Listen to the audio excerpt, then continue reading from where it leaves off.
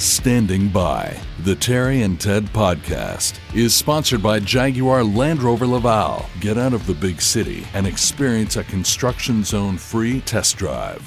There is such a thing. The Standing By podcast with Terry DeMonte, that's me, and Ted Bird, that's That'd be me.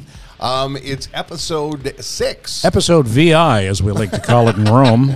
Well, it's going to be a classy episode because, as you can see, we already have company. That's right. And before I introduce you to our guest, we must say thank you to our friends at Jaguar Land Rover Laval. They're back as our title sponsor for a second year in a row. We thank Nino and Renato DiCubelis, the owners of Jaguar Land Rover Laval.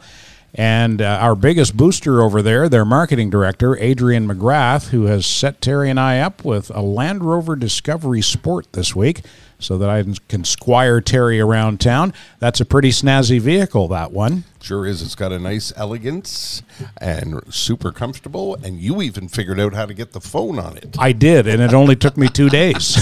Actually, I got that figured out on the first day. Yeah. Beautiful vehicle, and you know you can get all kinds of different brands of luxury vehicle, but what really separates Jaguar Land Rover Laval from the pack is the customer service. They take a customer-centric approach. It's part of their culture, and it starts at the top with Nino and Renato, who are two of the nicest guys you would ever want to meet. And if you don't believe me, go up and meet them. Go up there and say, hey, I'd like to meet Nino and or Renato, and if they're not knee-deep in something, they'll come down and say hello to you. And then they'll hand you off to one of their sales reps and go from there. And you might find yourself leaving there in a beautiful Jaguar or a spectacular Land Rover. JaguarLaval.ca or LandRoverLaval.ca. If you're in the market for that kind of a vehicle, check them out. You can go elsewhere, but don't make a purchase until you go there and see what they've got at Jaguar Land Rover Laval. If you're a regular visitor to the podcast, you'll know this is a bit of a different start, bit of a different format. As you can see, we already have company here. This is the fabulous Maureen Holloway. Mo and I have been friends for 1,000 years. Maureen is a born and raised Montrealer who went to Toronto and became one of Toronto's biggest radio and television stars, and has just recently left that long-time gig and has the same kind of footprint on her back that I had on mine. And we're excited that she's here to tell us about her adventures and travels. Hello, Mo. Hi. Hi, Terry. Hi, Ted. I had no idea you were a born and raised Montrealer. I'm from the West Island. Get out of here. Yeah, Sacred Heart girl, right? Yeah, I'm from Dollard. Yeah. I honestly, I had no idea. Yeah. When did you move away? My family moved here with the Great Exodus, right? And oh, okay, yeah. But I went to boarding school at Sacred Heart up on the hill. Yep. And then I did move away physically, but then I was on the air with you guys for like a decade. Yeah, that's true. Lest you forget. Yeah, but was I part of the show when she was on the air? Yeah. There's been many go-rounds with Mo, Yes. And it started at the Mix. And then it was at Shome, and then I brought you with me to Calgary. That's right. And then when I went back to Shome, you came back again. Yeah. And in Calgary, you were like a co-host with me. I was on with you 4 times a morning. Yeah. But Ted, I was on with you and Andre Maisonneuve. Catfish. Oh, that's right. Yeah, God rest his soul. I think about him so often, Mo, and I do things on the air every day. Little bits that I learned or stole from Andre along the way. Like whenever it's a nice day, I always say, I may take my blouse off. Which is that's so Andre. It's a nice day, Andre. I know, I may take my blouse off. God, he's funny. He was funny. I remember ordering a gin and tonic, and he said, actually, it was a friend of ours, and he said, what are you, a widow? And then 2 weeks ago, my husband and I were in Miami, and we decided, well, we're going to smoke cigarettes. All right, don't tell anybody. But we're on vacation, and it's nice outside, so we're standing in line, and John steps up to the bodega window and says, "I'll have a pack of 100s." And I said, "What are you, divorcee?" And that was an Andre comment. So Yeah. it's just in your mind. It's Oh, a gift. God rest his soul. What was he Yeah. known as on the air in Ottawa and in Toronto? He was Catfish Morgan. Catfish Morgan. Yeah, but he came to Montreal and it was smart. He went back to his original francophone name, Andre Maisonneuve. Yeah.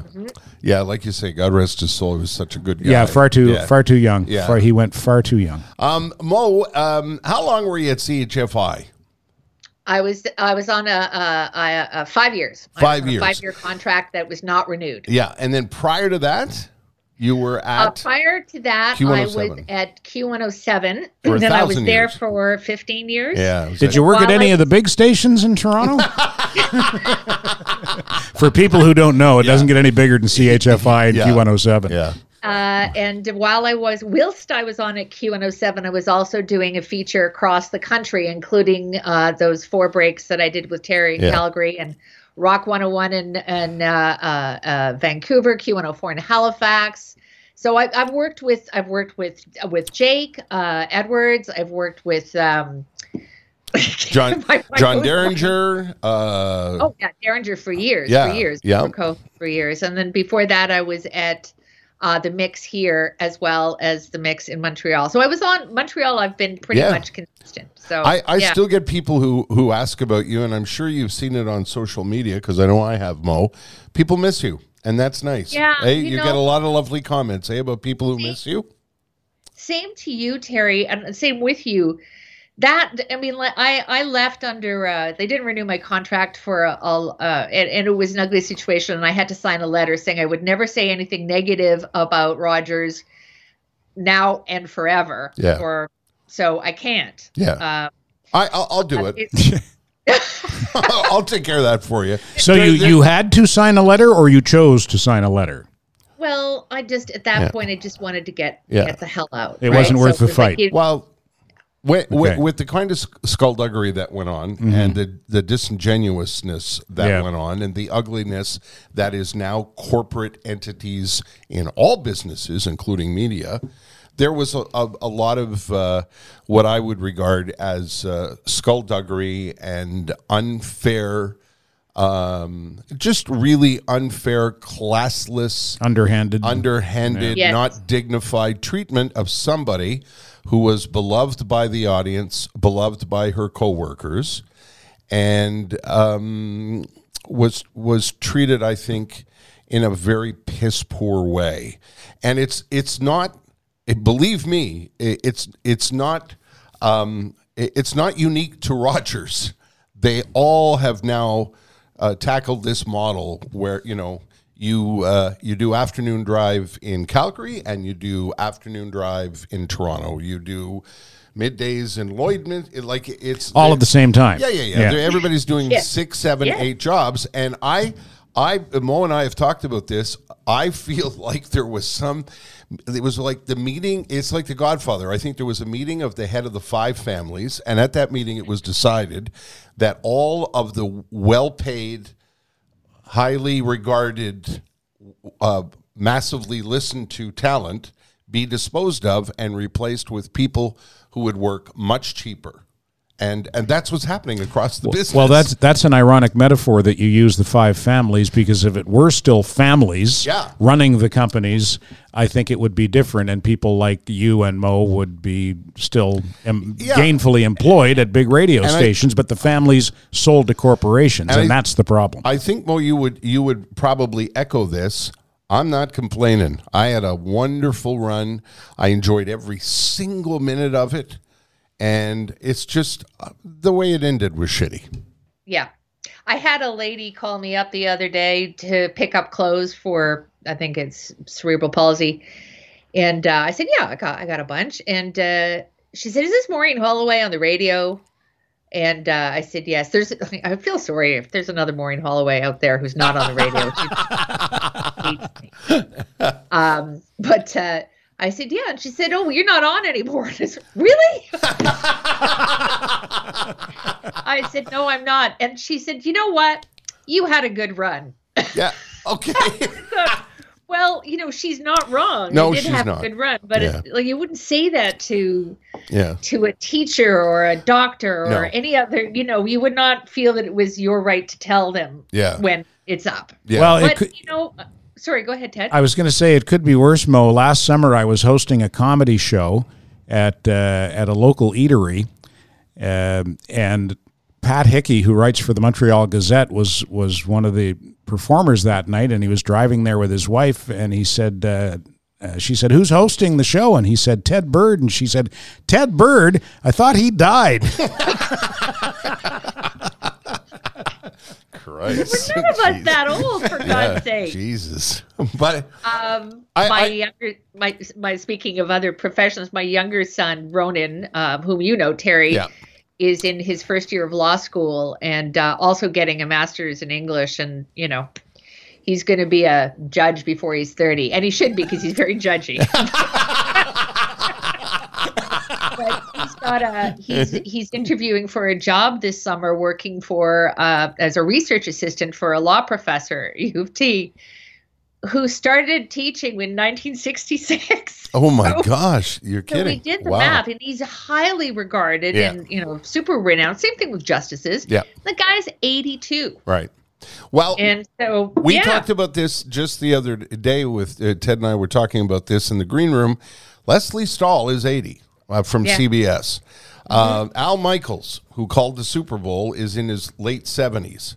Yeah. Down in America, being really good at your gig and earning a good salary to be really good at your gig is not considered something that will cost you your job. No. Well, okay, but let's cards on the table here, and I'm not saying this with any grievance because it's overdue. But I mean, I know for a fact that one of the reasons why I was pushed aside was, yes, money. I'm expensive, and deservedly so. I've been in this business almost 40 years, never been let go. It's awful to be let go at the end of your career for the first time. But also maybe too old for the gig, and certainly too pale. And I'm not saying that with grievance. It's a different world now. And the onus is on representing the people that listen to you. And I'm all in favor of that. I didn't particularly want to have to pay the price personally, but I understand that is also part of the deal. I mean, listen, I came up in radio when there were no women. Yeah. Period. Yeah. Unless they were traffic reporters, which is how I started. Now being a woman isn't enough. No. No, it isn't. So that's part of the deal. You and I'm no lawyer, but never saying anything again about a company. I'm not. I know. When Ronan gets, when he passes the bar, ask him if that'll hold up in court, because I don't think it will. But he doesn't want to. He doesn't want to practice that kind of law, and this is kind of in keeping. He's interested in a constitutional law or environmental law. He has no desire to go work on Bay Street. So, and maybe that might change, but that's where he's at. Yeah, it seems to me, I've more and more, because I know so many people in the industry still. If I hear the word NDA one more time, they're threatening all of these kids who are in the business. NDA being non-disclosure agreements? Yes. Non-disclosure. Those are illegal. They will not hold up. If anybody asks you to sign one, sign away, because they do not hold up, and they will be made illegal. Yeah, and they treat it, these wannabes in these corporate offices are treating it like they work for the goddamn White House, like they're with the Secret Service. We're going to offer you $31,000 a year to do afternoon drive, and if you tell anybody, and we find out about it, I mean, I'd be too embarrassed to tell anybody. Have you ever? Yeah, I would be too. Have you ever heard of anybody who lost a gig because they violated an NDA? It's all theater, Mo. It's all theater. It's all Terry. I'm gonna it's all of that stuff, and posturing. I silly. We have so many other uplifting things to talk about, but I really you really had a wonderful run. Like here, the people inside the building. I've talked about this before, and I won't go on and on about it. But the people inside the building where I was working, inside the building in Montreal. They said, we're going to make sure you have a nice send-off. And they did. And they did. It was really nice. Yeah. Matthew Wood, who was the program director there, and my wife Jess, and a couple of other people worked very hard to make sure I had a nice send-off. The company had nothing to do with it. Yeah, I know. And the company would have been happy if they could have saved that money. Yeah. But the skullduggery and the way that you were, ushered out the door was unfortunate. Did you get to say goodbye, Mo? I did get to say goodbye, but that one of the one of the conditions was that I signed that letter. Yes. Okay. Yeah. There you go. Right. Yeah. And then I got the hell out. And honestly, and listen, the two people that took over for me are lovely people, and there's nothing to do with them. Yeah. Nothing to do with them. Yeah. And I wish them well, but I have not listened to that station. In fact, I've barely listened to any station since the day I walked out.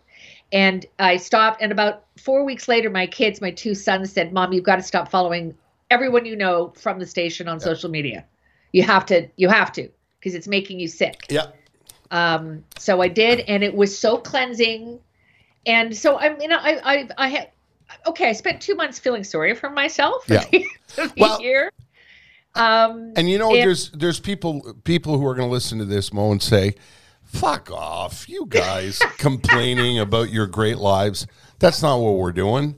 And I loved it. Yeah, I loved it. And yeah, I'm me getting back too. to something you said at the beginning of the show. So the listeners, Yeah. the listeners who still follow me on various social media platforms are amazing, Yeah. and I miss them And as much as they miss me. I was yesterday or today or 200 years ago, I rented a car at the Dorval Airport, and when I was finished, the two people behind the counter said, I'm sorry to bother you, but are you Terry DeMonte from Shome? And I said, I am. And they said, "Oh, I thought so. We recognized I thought you died." And they said, "We thought we recognized your voice, and we want you to know we miss you on the radio." Yeah. And I said, that's such a lovely compliment. It was really, really, really nice. But it's time for new chapters. And I know you've already begun because you've been to hither and yon. Please tell me what have you been doing? So what have I been up to? So, the feeling sorry for myself took a lot of time. Yeah. And then was there it wine Christmas, involved? So what's that? Was there wine involved? Oh, there was wine. There still is wine. Yes, there will always be wine. Getting up in the morning makes it easy for wine to be involved. I'll tell you that. But so John and I went to Charlevoix a couple of times. So we're looking at buying some property there north of Quebec City, which is really funny because I tell Montrealers that and they go, "Where? You guys don't know about it any better than Torontonians. No. It's like the most beautiful area in the country." So that's something we're thinking of doing. And I'm going to do a podcast with my friend Wendy Mesley. Now there's that's for two big that's names. news. Yeah, that is news. Yeah, and I got to tell you guys, it's not easy getting it off the ground, and the learning curve is incredibly steep. It is. And Wendy is a renowned journalist who also was given talk about getting the bum's rush. Yeah. Right, for all the wrong reasons. No, I know. Yeah. I think she's got the print of 2 feet on her back. She used the story is legendary, but most people got it wrong. She quoted someone and used the N-word in a meeting at the CBC. Yeah. This is after a 40-year career of being one of the best journalists this country's ever produced, and she was quoting a black journalist in a meeting. She never said that word, and she never insisted that she should. And somebody complained, and it being the CBC, and it being like a month after George Floyd was murdered, she paid the price with her entire career and maligned and reviled. And now what most people seem to remember is, "Oh, you're Wendy Mesley. You're the one that said the N-word." That's all they know. God, just awful. So she's angry. In the context that she said it, it was... a meeting. To me, it was. People have taken the whole thing out of context and demonized her, and wrongly so. Yeah. Yeah. Anyway, she's lovely, and we've become really good friends over the last few years.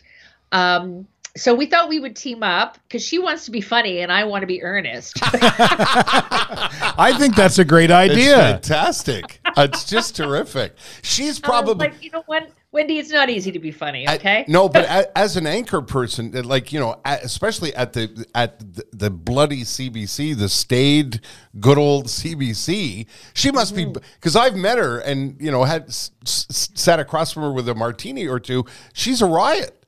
She's hilarious. And she must be bursting at the seams to get that out. But she's such a nerd, I got to tell you. So do you have a format in mind or just freewheeling? Yeah. No, it's called Women of Ill Repute. Although she's the one of ill repute. You know, everybody loves me.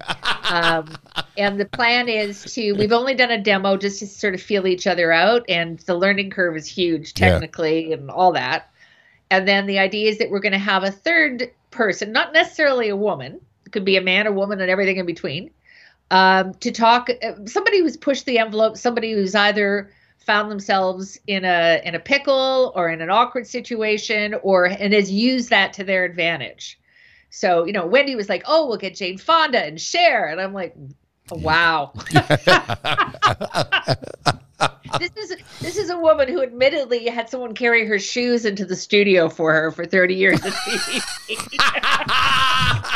But she's got a big national profile, so she's probably pretty plugged in. Yeah. She is plugged in. Yeah, so, but we're working on that, and it's hard. It's not easy. And you know, we did what we called. We didn't know what we were doing either, and still don't. We called it season 1, and we did 10 episodes, and now this is season 2, and we thought we'll get guests, and it's not easy. You know, we've got me. Well, listen, we're thrilled that you said yes, because, you know, it's you.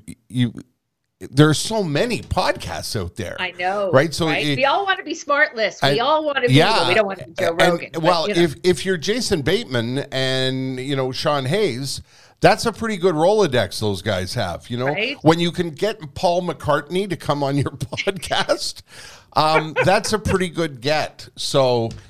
You know, our hallmark get is you.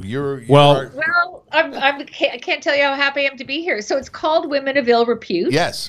And we're going to try to get this. We're going to try to get 4 episodes in the bag. Okay. For starters, because we don't have sponsors coming out of the gate. I mean, the fact that you guys did is testament to your reputations in Montreal. So we're going to just put it out there and see if anybody will want to pay for that. And also, you know, it keeps us busy. So yeah, it's fun to do. And we're having a blast. Yeah. And it's a great project for a couple of friends to do. And I think you know exactly what I'm talking about. So I'm doing that.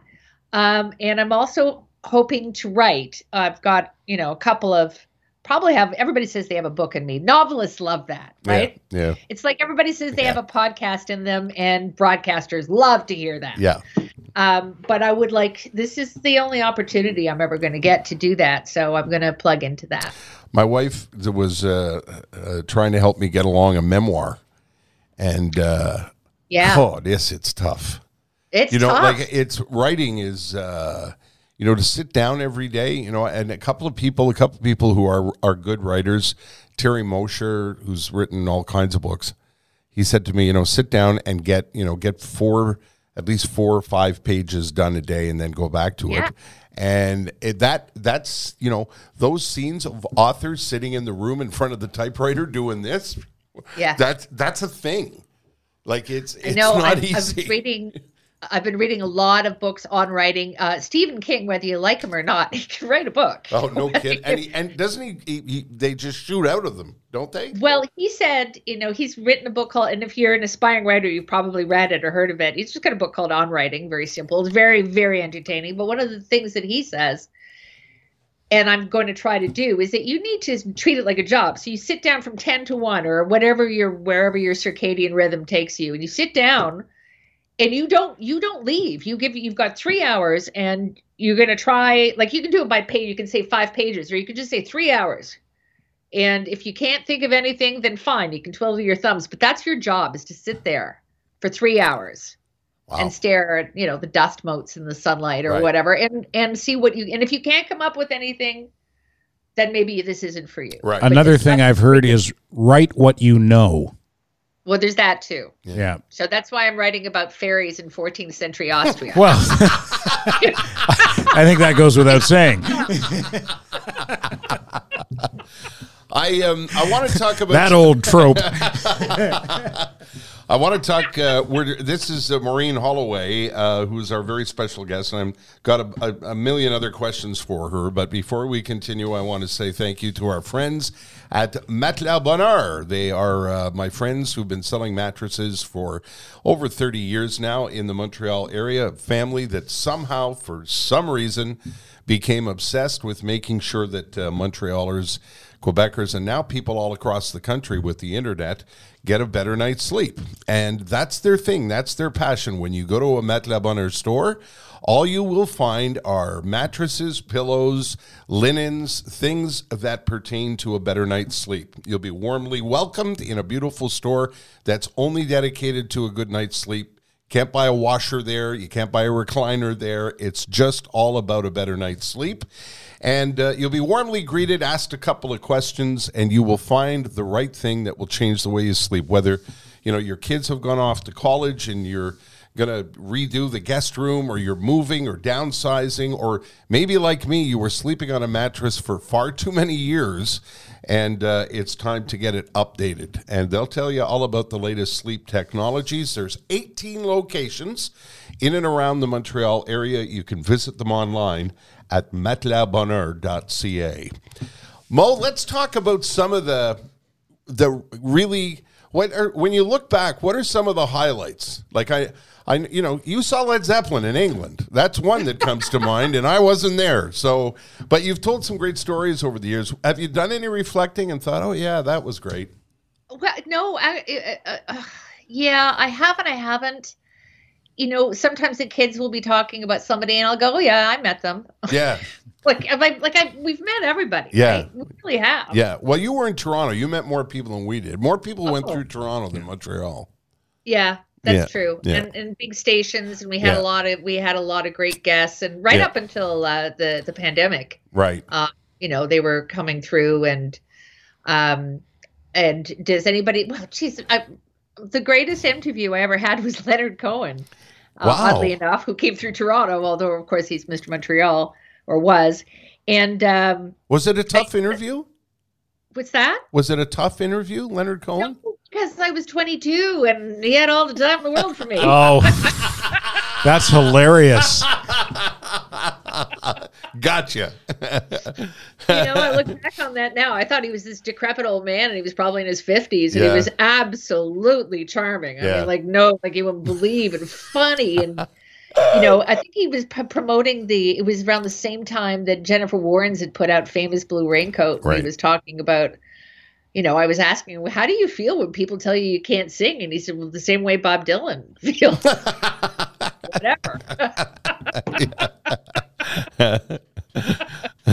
So yeah, that was like, and then I had no idea at the time what a legendary. I mean, I did, but I didn't, because his renown has only grown since he's passed away. Right. But the privilege that I had, and going back to what we were talking about earlier, radio was as important as television, if not more so, when it came to music, obviously. So we had access to legends that came through. And not anymore. And I think this is going to change everything too. Yeah. I mean, I interviewed Michael Bublé in this room, actually. Mm-hmm. I mean, he wasn't in this room, I was. And he was really impressed by my IKEA bookshelves. He's like, Bublé, you live in a $25 million mansion in Vancouver. You can get these. And you can have somebody put them together for you. I did not have. So I think that's going to change. I think that we're going to be doing more, or rather broadcasters and media people will be doing all their interviews on Zoom or Skype or Teams or whatever you use. And we won't have that opportunity, those awkward moments of meeting people in person and having to make small talk before the microphone. Well, that's kind of unfortunate. Really, yeah, that's kind of too bad. Let me ask you this, Mo. When TV came along, everybody was saying, well, that's the end of radio. TV's going to wipe out radio, and it didn't. Now the internet has come along, and I think it's different. We've already seen it. It has changed the radio landscape, and not for the better as far as radio goes. And yet, yeah, and I agree. I think television and radio will meet their demise because of the internet, because the internet will replace both of, and maybe even films as well. I mean, why would you go to other than the experience of seeing something on a massive screen, when you can stream it at home in your very comfortable place with your friends in your screening room, if you've got, that kind of setup, then why would you go out? All forms of legacy media. We had a columnist from La Presse in here the other day as a guest, Mark Cassavy, and La Presse has not had a print edition for years. It's all online now. And they have more readers now. Yeah. Yeah. Yeah. Yeah. But one thing I'll tell you that the internet can't replace, and I'm thinking more again about my youngest son who took a year off and then started law school and then, was sent home to do classes in December when we went into lockdown again, and hates doing, like, there's something about being in person in school when you're called upon. It's that can't be replaced. I think the learning experience still, certainly if you're a med student. I kind of hope you had some hands-on experience there. Well, and I think even for, my wife Jess is just, she's 3 or 4 months into a new job in Vancouver, and she's not been into the office. And you know what happens when you get a new gig? You like to get into the office and sort of learn the lay of the land and whose desk is where and what door you shouldn't go into, and that all of that's disappeared, and I think that changes the dynamic of companies. It sure as hell does. And then also, and I'm not even kidding, what about office romances? Yeah. I mean, really? High five. Exactly. Yeah. What about office romances? Never thought of that. How's that going to happen? But, and when you think of, and this is one of the great things that I tell younger broadcasters, when younger broadcasters ask me anything, when we end up talking, I talk about the fact that Ted and, it'd say, well, we'd talk about, things that we did, like what did you guys do for, what kind of promotions were you involved in? And I said, well, they used to fly us, KLM flew us business class to Amsterdam, where we spent 2 weeks in 5-star hotels, eating fancy food and going up and down the canals. And like those, it's hard to believe those days ever existed. Remember, win a trip for 2 to pick the destination. Tiptoe Through the Tulips with Terry and Ted. That was the name of the promotion. We did that 3 years in a row. And didn't you really? Yeah. And didn't you broadcast from London? Which, if you're a morning show host, the greatest thing ever. Yeah, we did we went twice. Once this was when I was at Q107. We went to the Led Zeppelin reunion concert. I'm going to admit something that I swore I would never, ever, ever admit. We left early. Left the concert early? Yes. I've heard that song before. Let's roll. Let's go. It was pretty much, yeah. No, it was just that we weren't given seats. We were in the press room. Yeah. So you might as well be at home. Yeah. And then they allowed us to come into to walk into the back of was it at the Big O? It was not Big O. The something zero, the zero something. The something zero. Yeah. Huge. Yeah. Might as well be the Big O. Yeah. And we're at the back, and for some reason I was wearing high heels. I don't know what I was thinking. And I don't know what I was thinking. And we're standing there. And we're like miles away from the stage. And yeah, there's a screen behind it. But again, it was like, and you're miles away from downtown. Mm-hmm. So it's going to take you an hour and a half if you leave with the crowds.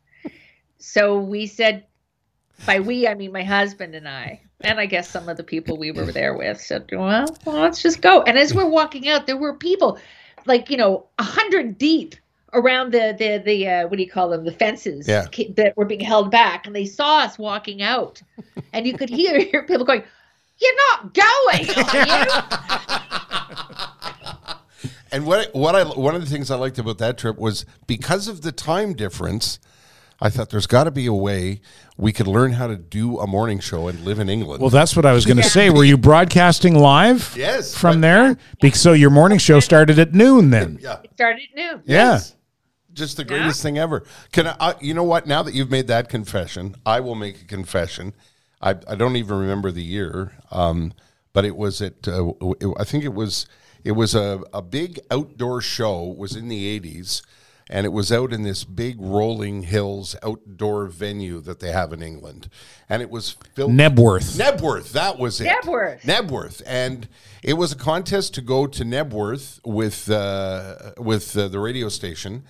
And there was me and a couple of friends, and I was completely clueless. And we go to Nebworth, and we get on the train, and we go to Nebworth, and it's raining like it's Iwo Jima. Like it's like the islands rain. It's like raining sideways. And we get off the train, and there's a sign that says, concert this way, follow the arrow. And the mud, people are losing their shoes in the mud because it's so deep. And we make our way through the mud up to Nebworth, and it's kind of like a rolling hill, and we couldn't get near the stage. And the sound was being fed through a series of speakers, 100,000 people there. Yeah. And I was wet and I was covered in mud, and it was, it was Phil Collins singing, but it was, it was da da da da da da da da da da da da da da da, like it was. And I finally said, we got to go. We got to go. And my producer said to me, you can't go because we have to phone into the radio station. And I said, that's okay. And we went back to the hotel, and we put on the BBC. Turned on Phil Collins. No, we put on the BBC, who were covering it live. Oh. And I said, yes, it's quite the scene here. We're not exactly Edward R. Murrow. And I put the microphone in front of the speaker in the hotel room with a drink in one hand and the microphone in the other. I think that's quite brilliant. Wow. Yeah, but that's worse. I was. It is worse, isn't it? It's worse. Worse. Worse than leaving Led Zeppelin early. Because you were duplicitous. Yeah, I know. I feel shame to this day. I feel shame. I think that's quite creative. I'm impressed. I'm for it. Yeah. Thanks, Poseidon. I'll tell you another quick story. Yes. It was actually a very positive story, really nice story. It was they were having that party for the Tears Are Not Enough thing. Yes. That they put on, and it was at Casa Loma in Toronto, and it was just everybody who was in every Canadian famous person that you could imagine was there. And I was there with my little tape recorder, and I had to interview all these people, right. And I didn't know them. This was again just at the beginning of my career. And Bryan Adams, who was the first person I ever interviewed, I said, "Oh, hi, Bryan. Hi, it's Maureen Holloway." That's how I talked then. And he said, "Hey, how are you doing?" And I said, I need to get some tape from people here. And he said, "Here," he took my hand, he took my tape recorder and the microphone and went all over the place. And we talked to every famous person from Loverboy to Leona Boyd. Wow. Yeah. That's very cool. What a nice guy. Yeah. Nice guy. Yeah. Very nice man, Bryan He Adams. was in London. I didn't look him up when I was there. Hi, it's Maureen Holloway. I saw Bryan Adams at the Nob Hill Tavern in Scarborough in probably 1980 or 81. Yeah, I saw him at the Norlander Hotel in Winnipeg. Is that right? Yeah, 1981. Yeah, he was wearing I was going to say, I can't. You're not supposed to use this term anymore, but he was wearing what they call a wife beater. Yes, a singlet. A singlet. Yeah. Yes, quite. The singlet. When we saw him, I saw him with Jerry Forbes. Jerry and I were at the Nobby getting all liquored up. Yeah. And Bryan Adams had on a T-shirt that was a cartoon strip. It was covered in like I forget what the cartoon strip was. And I said, "Nice shirt. I read it on Sunday." And he laughed. Hey Mo, was there a time when I remember when I was first in Toronto and I was with Jess and I said, Mo's a big deal in Toronto. Everybody knows who she is, and she's friends with Marilyn Dennis and all of the hoi polloi in Toronto know who she is, and she turns in those circles. Do you remember where you went from the 22-year-old who didn't know anything? Do you remember a time where you went, "Oh, I'm not that person anymore. Like, I'm not that, get a load of me, I'm famous," but the moment where you think, "Oh shit, this is working." Like, don't you know who I am moment. yeah, well, I don't know about that. I don't know how to put it, but you know what I'm saying, right? I know exactly 'Cause what you mean. And I've never made the mistake. Unlike Montreal, Montreal's a very small town in a lot of ways, right? Yes. And you can't walk down the street, either one of you, without people knowing who you are. And that's probably true to this day. But Toronto's very different. You know, you're here today, gone tomorrow. So Right. I never, ever made the assumption that anybody would know who I was, because that disaster lies there. Yeah. And nobody really gives a rat's ass. But there was a time I was doing I was a Q at the time, and they had a huge billboard campaign. They had a few. They put a lot of, this is back when they put a lot of money into advertising. Some places still do. And there was a poster of me in Derringer, and it was a billboard the side of a building. Yeah. Like the whole side of a building, like a 40-story building. It was huge. And John, my husband, was working in the building across the street at that time. And somebody said, "How come you don't have a picture of your wife in your office?" That's her. That's fantastic. It's a great story. Yeah.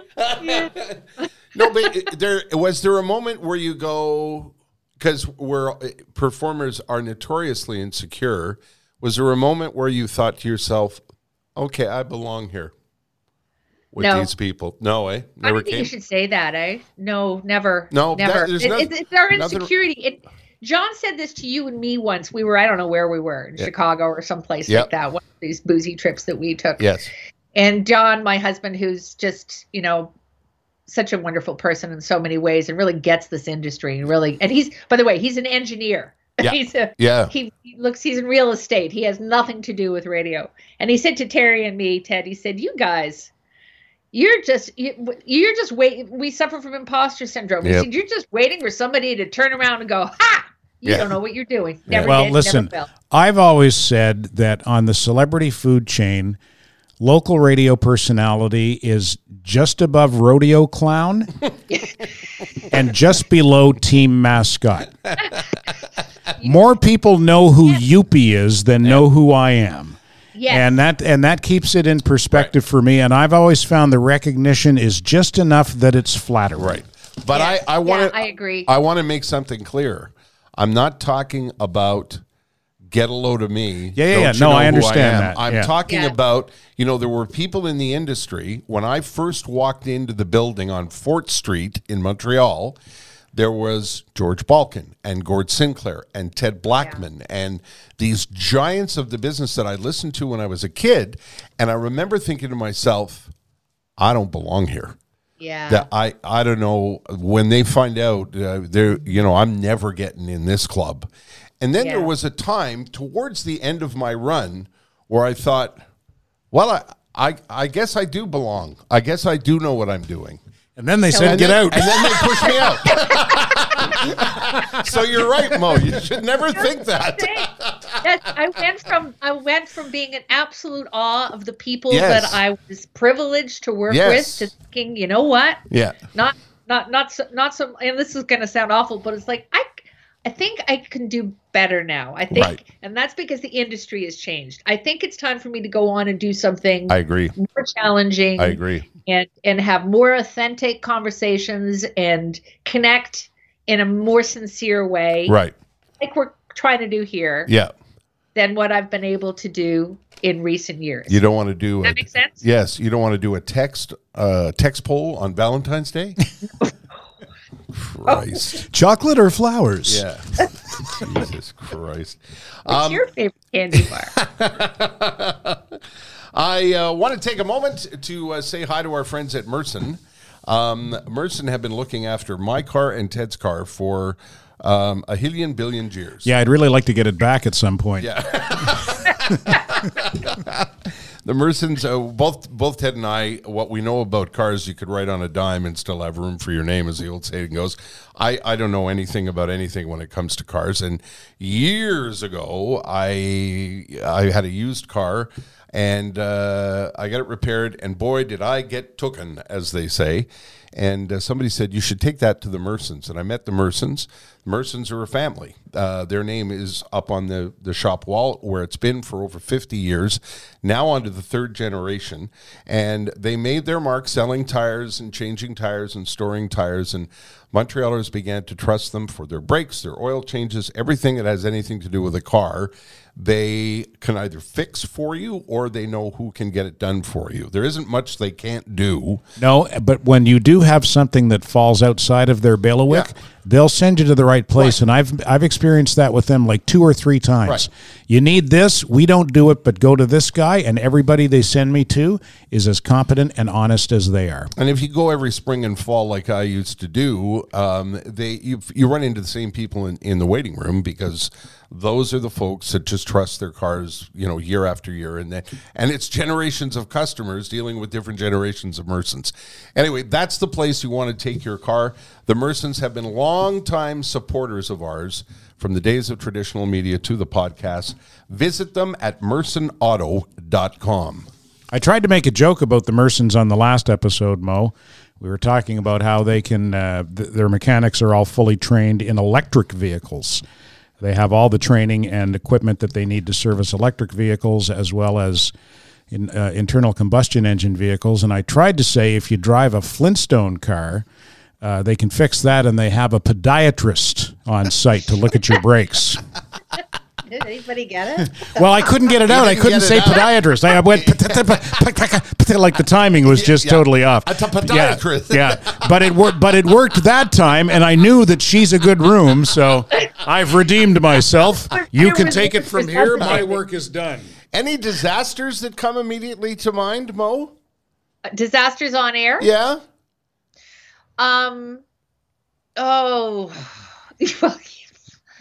Yeah, but they were mostly caused by behind-the-scenes problems. Right. It wasn't anybody being a difficult guest. It was usually somebody being a difficult host. Yes. Yeah. Or being a difficult, usually a difficult host. Right.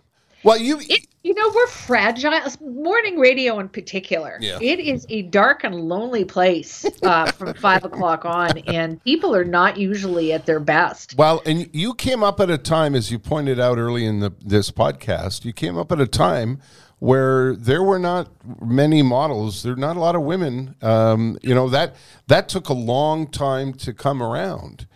And I'm not so sure now, like with the way things are, I'm not so sure I would want to be on the radio now with the way things are. No. I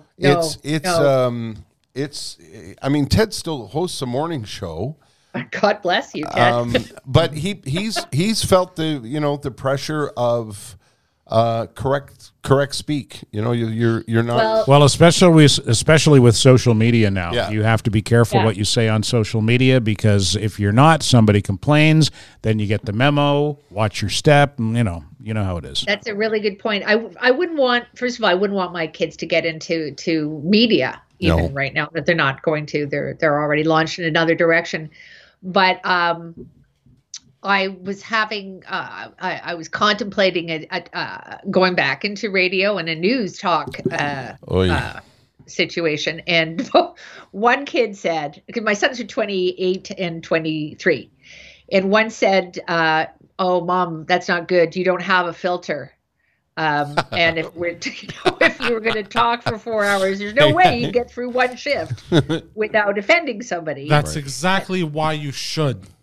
Yes. Keep decided. Good point, but then Poseidon. my other son said, "You're not well informed enough." Is that the judge who said that? Already on his high horse. Yeah. My 22-year-old son, Mo, is taking media at Ryerson. Which is this? Sam. Is this Sam? Yeah, Sam. Wow. Yeah. And He was born. Yeah, I know. No, he's 22 now, and he's in sports media studies at Ryerson, but he's already gone beyond sports media. He's doing all kinds of different stuff on the internet, and he's smart, and he's funny, and he didn't get my asshole gene. They're lovely boys, aren't they? I follow you on social media, and I read your texts with your kids, and they make me laugh out loud. Well, They're great kids. I don't know they? if you've watched any of Sam's films on social media. I post them. He's got his own little YouTube channel, and he's done some pretty funny stuff. And if he had asked me, and maybe he knew better than to ask me, should I get into media? He didn't ask me. He just told me, this is what I'm going to do, Dad. It would not have been my first choice for him, knowing the lay of the land as I do now. But it's what he's passionate about, and he's going to find his way. Yeah. Oh, yeah. Yeah. Yeah, the kids are all right. I mean, who knew? But was it your oldest or youngest who was creatively inclined? They're both creatives, but the youngest, Ronan, is really musical and writes it. Yeah. Aiden is as an older child. I don't know where you guys are in your birth order, but the older one carries the cares of the world on their shoulders. Not even if they weren't placed there. Right. They feel responsible. So Aiden's always been Aiden's a terrific actor, one of the funniest people, just fall down funny. Yeah. But he's cautious, so that's why he's in real estate. Right. Because it's important. And he's getting married, and he's all grown up. Yeah. But Ronan's the musician, and he's also very funny. Yeah, and very funny, creative. Very valued in this in certain circles. Yeah, that's the most important thing. And if I could wish if I could wish one thing for people who are watching or listening to the podcast, you'd love to meet Mo, but you'd even love to meet her boys even more. They are spectacular human beings, the two of them. They're just wonderful people. Thank you. But they're our shining accomplishment. Yeah. If we did nothing else, we got the nice thing now. And Sam is your younger son? No, Sam's the oldest. Well, he's not my eldest, but he's my oldest son. Yeah. Your oldest son. Yes, you have a daughter as well. The nice thing about having young adult children, apart from the fact that you can go, drinking with them, is that is that a recurring theme? Is that once they're launched, pretty much. Yeah.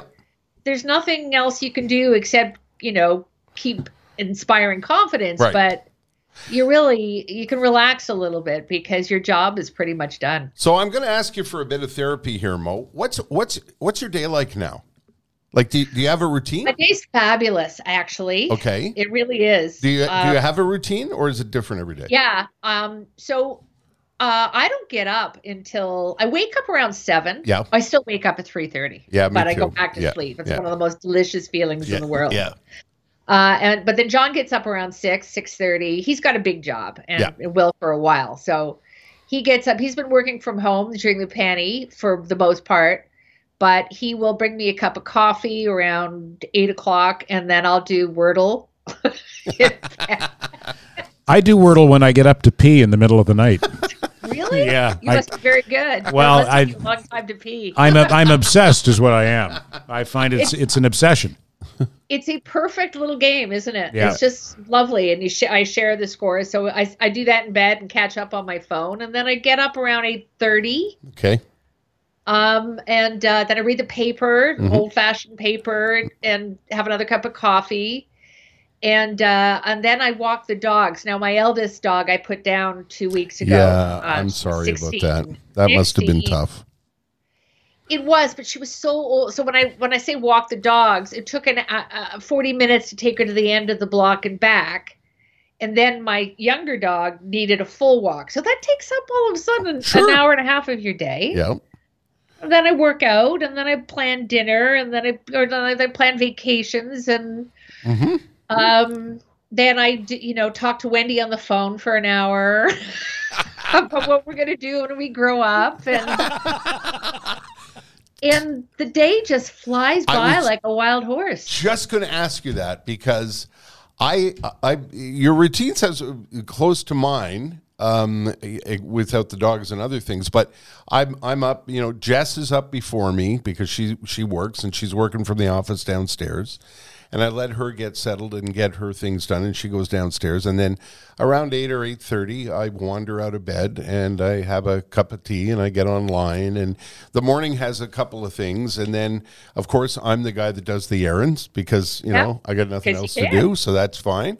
And then before you know it, it's like 4 o'clock. And it's cocktail time.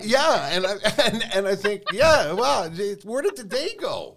And Exactly. and I love it. Yeah, I really love it. Yeah, it's really something. And one of the guys, one of my longtime mentors, Don Percy in Winnipeg, it's one of the things he said to me. Don did morning radio for 1,000 years and was one of the all-time greats. He said to me, make sure you have a routine. Don't sleep until 11 and get all, just have a routine. And it's been fun. And as you know, I started a new chapter. Off we went to the West Coast. I know. Well, you also first of all, you got married. Yes. And then moved. I Yes. mean, these are things that Ted and I did earlier in our life. Yeah. Couple of times. Yeah. Just practicing. Yeah.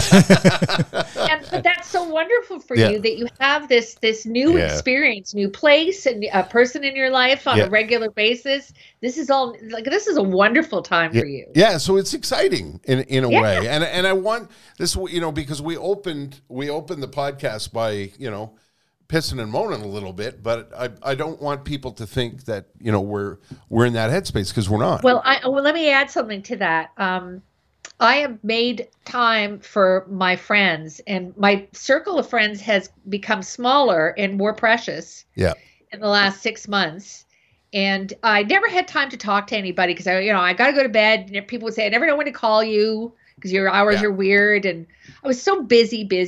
Right. And now in the last 6 months, I've made a concerted effort to spend more time with the people that I hold dear. And it's so rewarding because this is all we really have. yeah.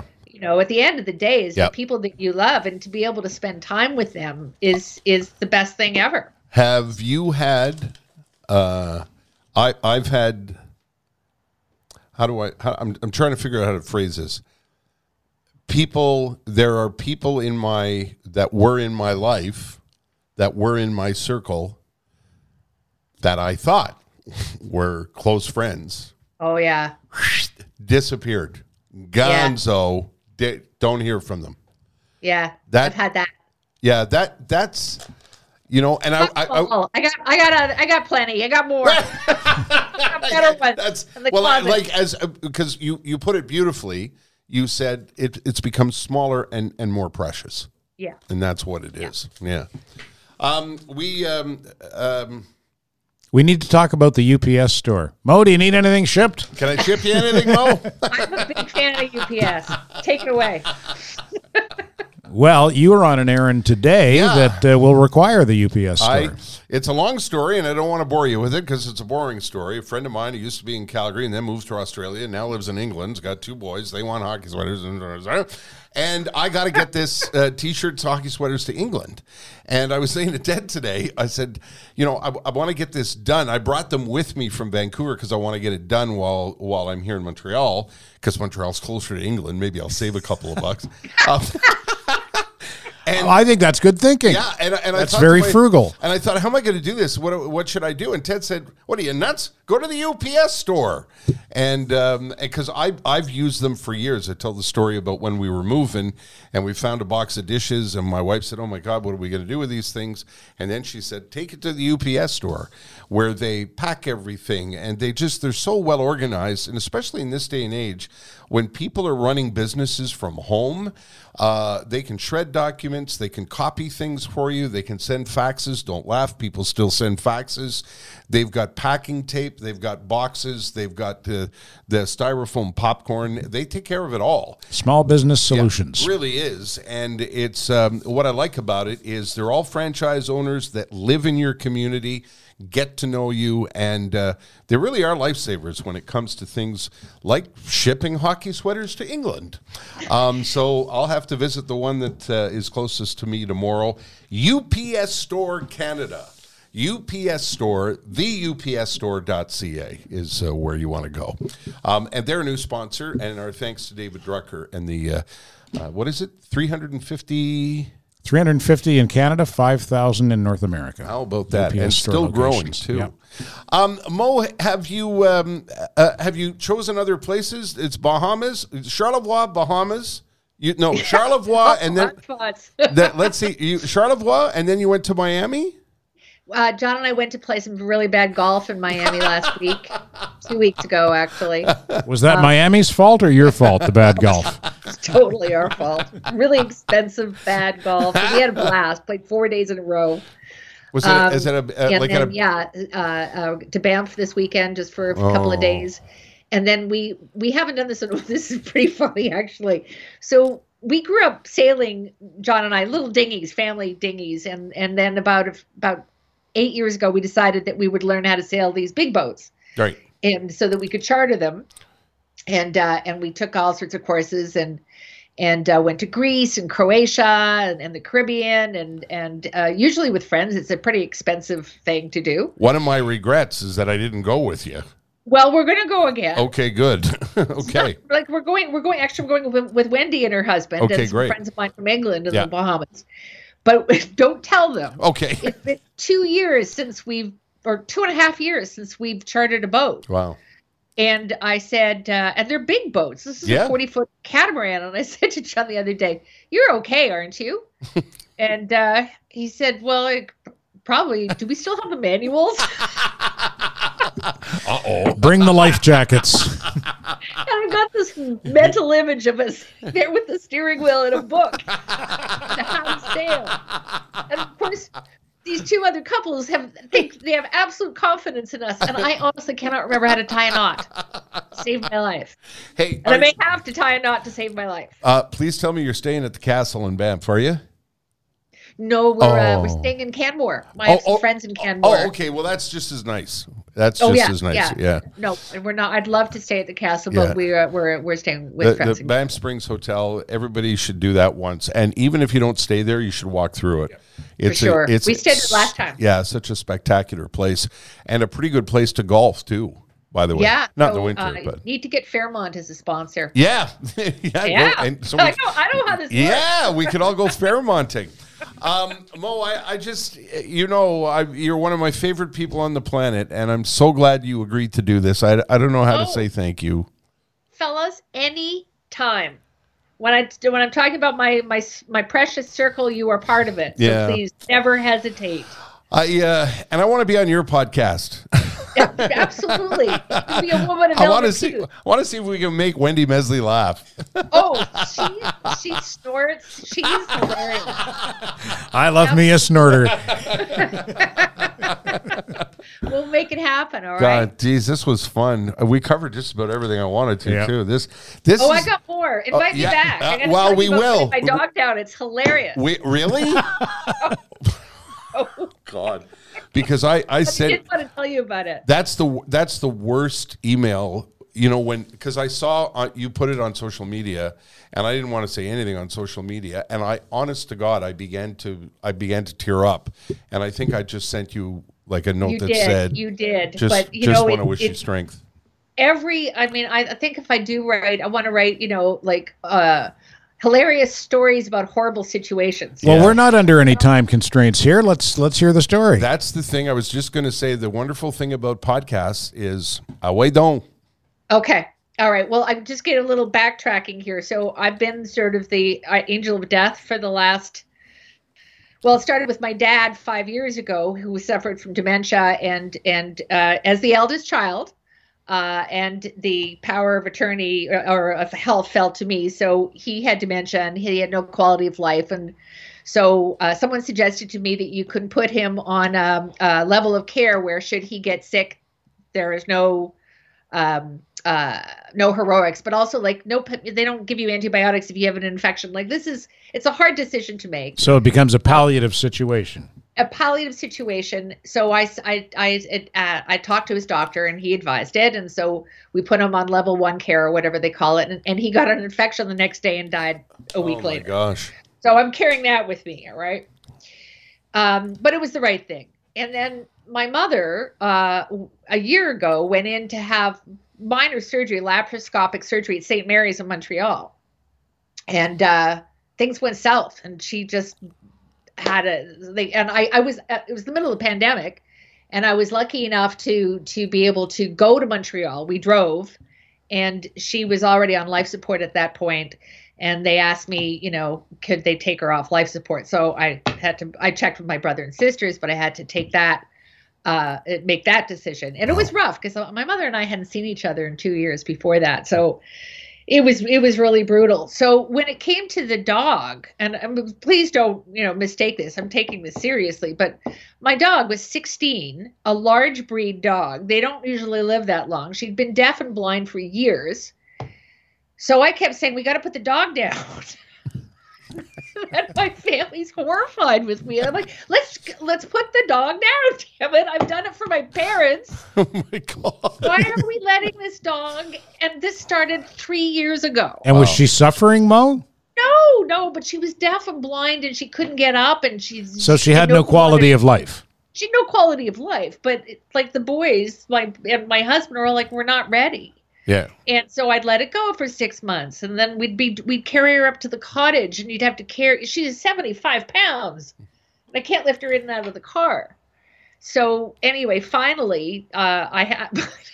Sounds awful, but I had my way.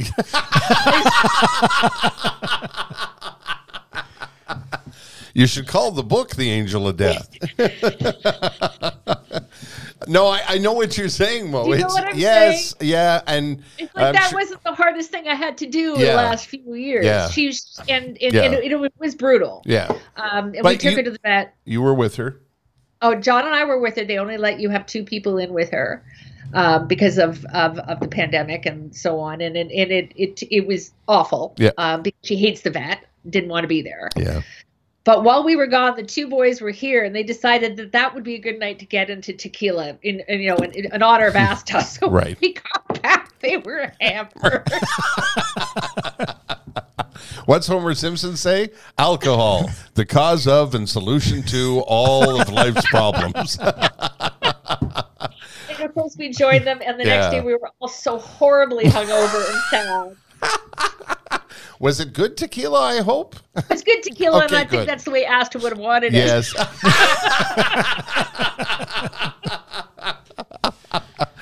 That's, Anyways. what? That's a chapter in the book, Mo, for sure. Oh, for sure. I mean, honestly, Well, because and I can see how difficult it was for you because your eyes are glassy, and those are That's the tequila. those are big decisions, I think I'm done now, right? I hope so. Touch wood. Yeah, no kidding. Look, a happy anniversary to your parents. Unbelievable. How was that? Isn't that unbelievable? That's incredible. They're going to outlive us all.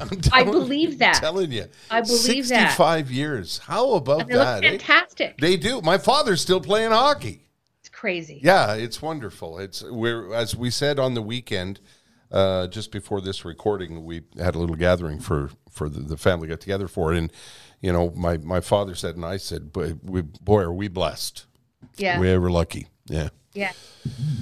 So right. are we ending on the dog dying? Is that what we're? I could ending tell on? you the story about my cat Jesus dying, but I don't want to steal her thunder. That's a good story. That's a good story to go out on. It is. Yeah. It really is.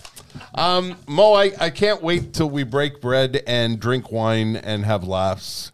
Me neither. I'm so looking forward to it. I so miss that. We used to, when I lived in Montreal, we would make a weekend of going to Toronto, and it would all begin in the beautiful kitchen in the beautiful home of Maureen and John. And that's where the first drink was drank.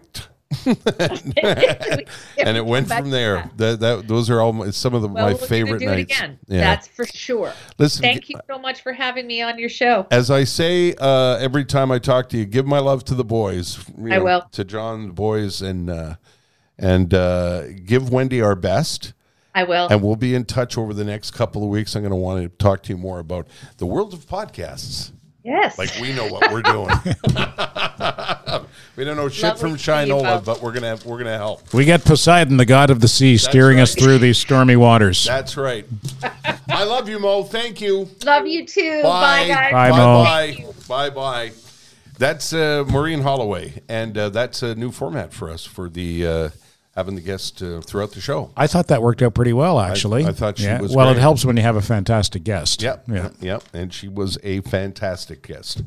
And she's still there listening to us. Oh, no. No, she's gone. She hung up. She's had enough of us. Yeah, that's enough of those guys. I've had enough of us, and I'm one of us. Maureen Holloway is, like I said, she was on the radio here in Montreal for many, many years. And if you're in the Toronto area, even if you're in the Vancouver area or Calgary area, you probably remember she was all over the place. She's just one of the loveliest people you'd ever want to meet. And even if you don't know her, you can tell from that conversation how sharp and funny she is, and you can just imagine how good she was on the radio. Oh, man, was she terrific. A big thank you to the folks at Jaguar Land Rover Laval and our friends at the Mersons, the UPS Store Canada, and also to my friends at Matelas Bonheur. And to Poseidon. Poseidon? Yes. Grazie. De nada, senors. Okay, thank you for staying with us on that one. Oh, no problem. Okay, Had a long day, but I'm a trooper. You are. He is that, yeah. I think we're done. Yep. Standing By, the Terry and Ted podcast, is sponsored by Jaguar Land Rover Laval, where the luxury is unmistakably British, but nobody wears a top hat or a monocle.